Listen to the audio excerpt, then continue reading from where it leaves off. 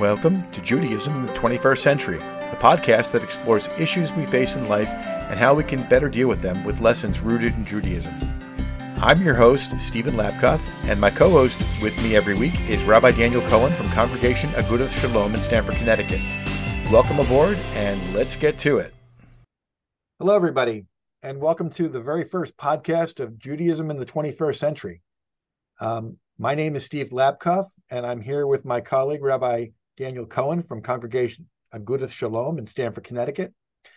And we're going to have a conversation about a number of topics, and we'll get into what those topics will be in just a second. Rabbi, you want to give a quick introduction to yourself and your background, and then I'll do so after you.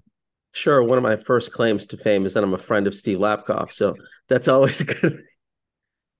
I enjoy learning with you and really appreciate this opportunity to have a conversation. I've been in the rabbinate for about 30 plus years, currently serving as the rabbi in Agudath Shalom for about 18, and deeply committed to finding ways to make a connection for people, to make Judaism and faith real in their lives.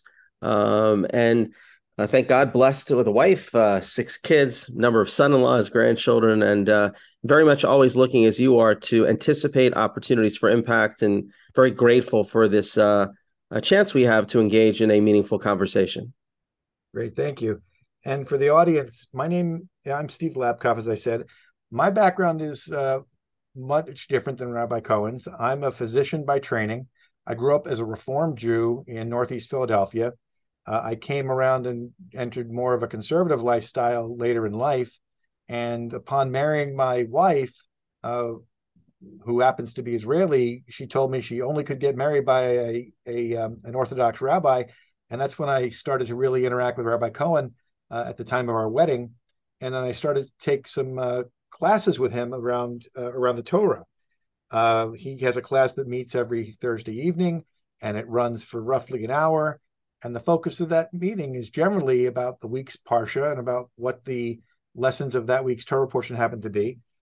But I come to those lessons, and I'm always looking for ways of connecting it, not to the past. I look for how to connect the lessons of the Torah to our present and how to make those lessons real in the world of today, which kind of leads us to why we're starting this podcast in the first place, because I had some questions which I always toss to Rabbi and to the crowd at that class, which are, how do these rules, how do these laws, how does this way of living, how is it relevant to us today? How do we make it relevant to us today? And can it be relevant to us today in the face of how the world is morphed and grown? And, is the Torah a living document, or is it a document that's pegged to when it was written 2,000 plus years ago? And how do we interpret things with that lens? So that's the kind of the framework that we're going to be working on in this podcast. Do you want to add any comments to that? Sure, I would. I mean, one of the nice things about our setting together on Thursday nights is I always know that it's important to say, okay, so what does this have to do with me today? Because, it's easy to explore the nuances in the text, but at the end of the day, I believe, and many others, the Torah, it's not a document, this is important, that's like constantly changing, but it's a living document in a sense that it's as applicable to humanity as it was 3,300 years ago when it was given, and even more so in the year 2023. The challenge we have oftentimes is to take a document which made us seem like a book of stories and history, and actually recognize that there is divine wisdom that can help me navigate a world that is more confusing than ever, that fills people with a sense of despair and ambiguity about what is right and what is wrong, to help have us almost like a touchstone or a North Star that we can look to for guidance. That's really the way that I was raised. I mean, my father, he lived me well, and my mother, blessed memory, always wanted to give me a sense that, I grew up, by the way, in Atlanta, and Coca-Cola was the real thing. We didn't drink Pepsi in Georgia, but there was a logo that said Torah is the real thing. Like, in other words, and I had a, same logo. And that's really what this is all about. Like, don't just look at it as something maybe I studied for a bar mitzvah, or I got connected with at a wedding, or maybe I'm not even that faith, but, we have a gift. And that gift is not the opinion pages on your local newspaper, but a transcendent text that I think can help us navigate challenges in life and also make our life more purposeful and meaningful. So, it's really well said. My reason for even getting into this has been like, when I read some of these lessons over the past several years since I've been in this class with you, I've been really impressed. And it's something that was a sort of an aha moment, that not only does the Torah seem to have lessons that are relevant today, it takes sometimes work to sort of pull them out, but it also seems to do so in a way that is geared towards telling a long-term story about the evolution of laws in society, and how, from my perspective, I've sort of seen how the Torah seems to start with obviously the creation story, which has some very simplistic laws, or not laws, but lessons it's trying to get across. One of which is, be kind to your brother, and how that story of being kind to your brother seems to be resonate through the first several major biblical stories in the Torah, and how, as you go through the stories into the life of Moses and throughout, the lessons get more complex, and the complexity gets grows, and the story as you read it starts to evolve, and the complexity of those lessons really becomes, from where I've been sitting and learning, how it changes into not a rule book, but sort of a lesson book, and how to live life in a way where life is the focus as opposed to other things. Where, how do you live in a civil society and keep everybody from killing each other, and not even tongue in cheek, literally. The lessons in the Torah, if you abide by them, give you a formula, if not a rubric, for being able to maintain that kind of civil society. And it was written 3,300 years ago, and I've been impressed as to just how much wisdom is actually there. When, if you look at the world through the lens of today, sometimes people get a little hubris. They think that we're the smartest generation, that we are the ones who, because we can put a man on the moon, or because we can put a satellite out beyond the solar system, that we are smarter and more insightful than those that came before us. And in point of fact, we may be among the least insightful of generations, if you look back at the Torah and look at some of the lessons, if you can understand them. What do you think about that? Well, I think you're right on the mark. I'll give you an example of something we may touch on in another show, which is the balance between believing and thinking that more education and simply a greater sense of advancement leads to a more ethical society. That's really one of the cross currents that's in the Torah, because oftentimes a person may get a sense of hubris. I can build my skyscraper. I can get a man to the moon. I am in control. But the reality is that when you look at the very beginning of the book of Genesis, God really tries to create two polar ideas that are important for mankind. We are created with intellect. We are created with the ability to harness technology and our knowledge to improve the world. If you think about all the advancements, whether it's in health or science, it's amazing. People could only dream of this years ago. That's great. At the same time, we also have to maintain a sense of what's truly important. There's a story in the Torah that talks about the Tower of Babel, which to me is a great metaphor. And you think, oh, Tower of Babel, okay, you're like, what's the relevancy? Well, here's the relevancy. It talks about a group of people who were able to build this huge skyscraper as an affront to God. And the story goes is that, they didn't, by the way, have protections for the construction sites back then, but it says that if a person fell off the sky, this big building, they didn't shed a tear. But if they lost a brick, it was devastating for them. And the point that's being made here is they lost a sense of what really it means to make an imprint on the world. It's not about building a better tower, but it's really about creating a world in which, yes, let's use that technology in a positive way, but never lose sight of the humanity of each individual, And we have to have that sorts of balance. So you think about the world today, it needs more humility, the ability to listen to others, the ability to find the face of God in another human being. Doesn't mean to push technology away, but always do it with a sense of humility and grace as well. Well, it's really funny that you started off with Babel as I was sitting here taking notes just to add to the comments.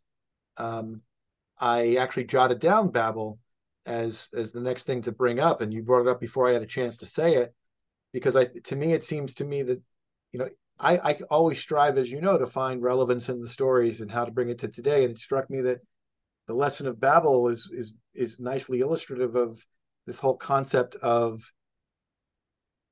human hubris versus having a respect for a higher being, or having, and in this case, a respect for each other, because to that story, not your story, but to that story, the the issue is really they lost the ability to sort of care for each other in the face of their level of technology. And as they did that, their society eventually became fragmented and scattered, in that case, due to language being scattered.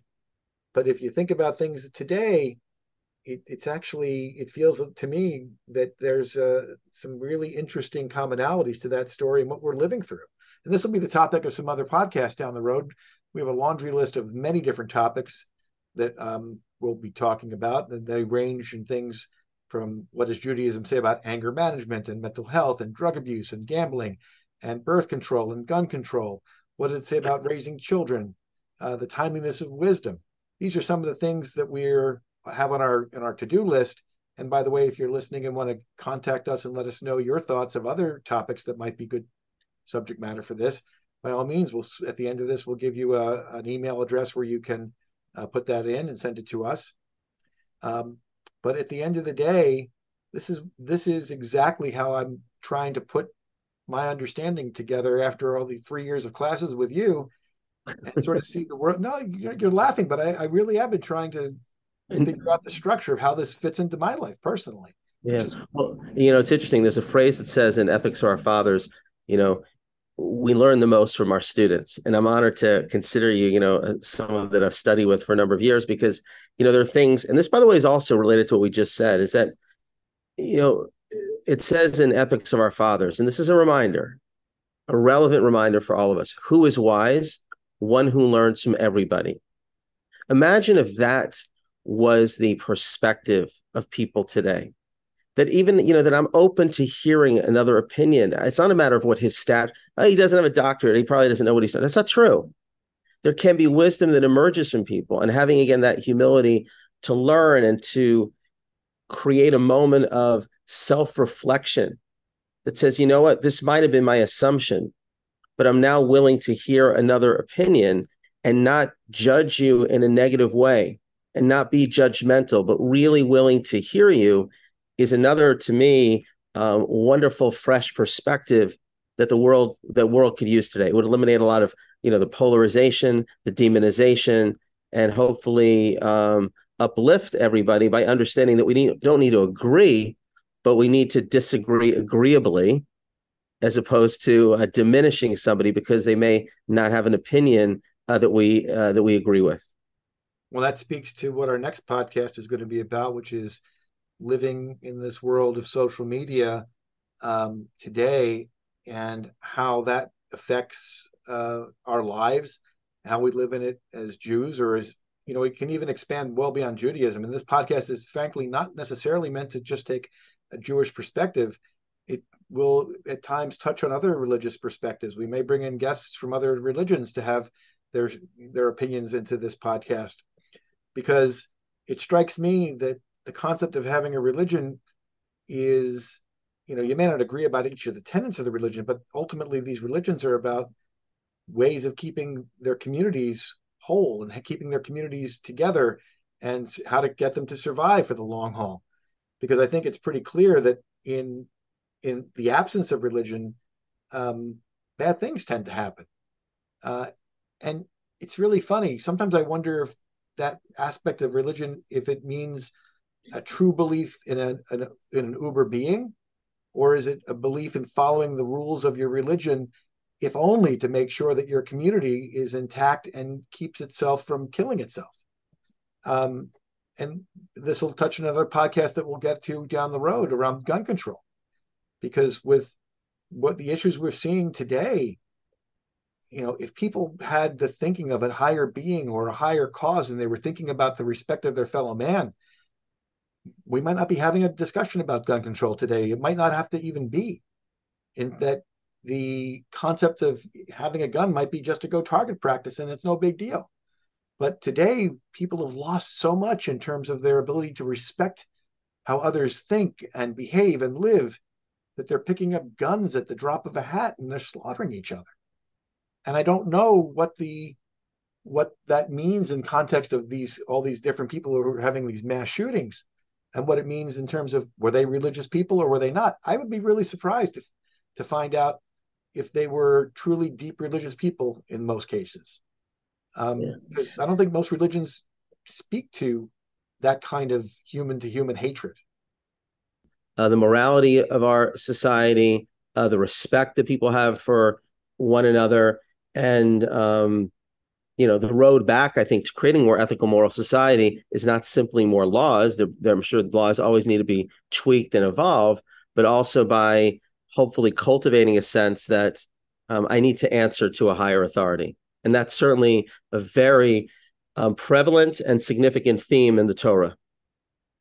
So this is sort of the backdrop of how we're going to start this podcast. We're going to call this episode, we're going to wrap this episode up, but you've sort of heard the basis and the thesis for what we're trying to get at, practical views on how these lessons apply today, not necessarily only from with a Jewish lens, sometimes from a multi-religious lens, but ultimately to sort of put context to what these lessons and laws that are out there for over 3,000 years, how can they be brought forward in a way that is tangible, real, and addressable to us in the 21st century? Rabbi, I'm going to say thank you for today's podcast. Thank you for the opportunity. And we'll be back next week with our next edition, and that's going to be focusing in on social media and the role that social media is playing, and how that applies in the world, and how we can look at it with this religious lens. Thanks so much. Thank you. Thanks for joining us for Judaism in the 21st Century, a weekly podcast that focuses in on life and how to interpret it with a lens on Judaism. This has been Stephen Lapkoff and Rabbi Daniel Cohen, and we'll see you next week. Thank you.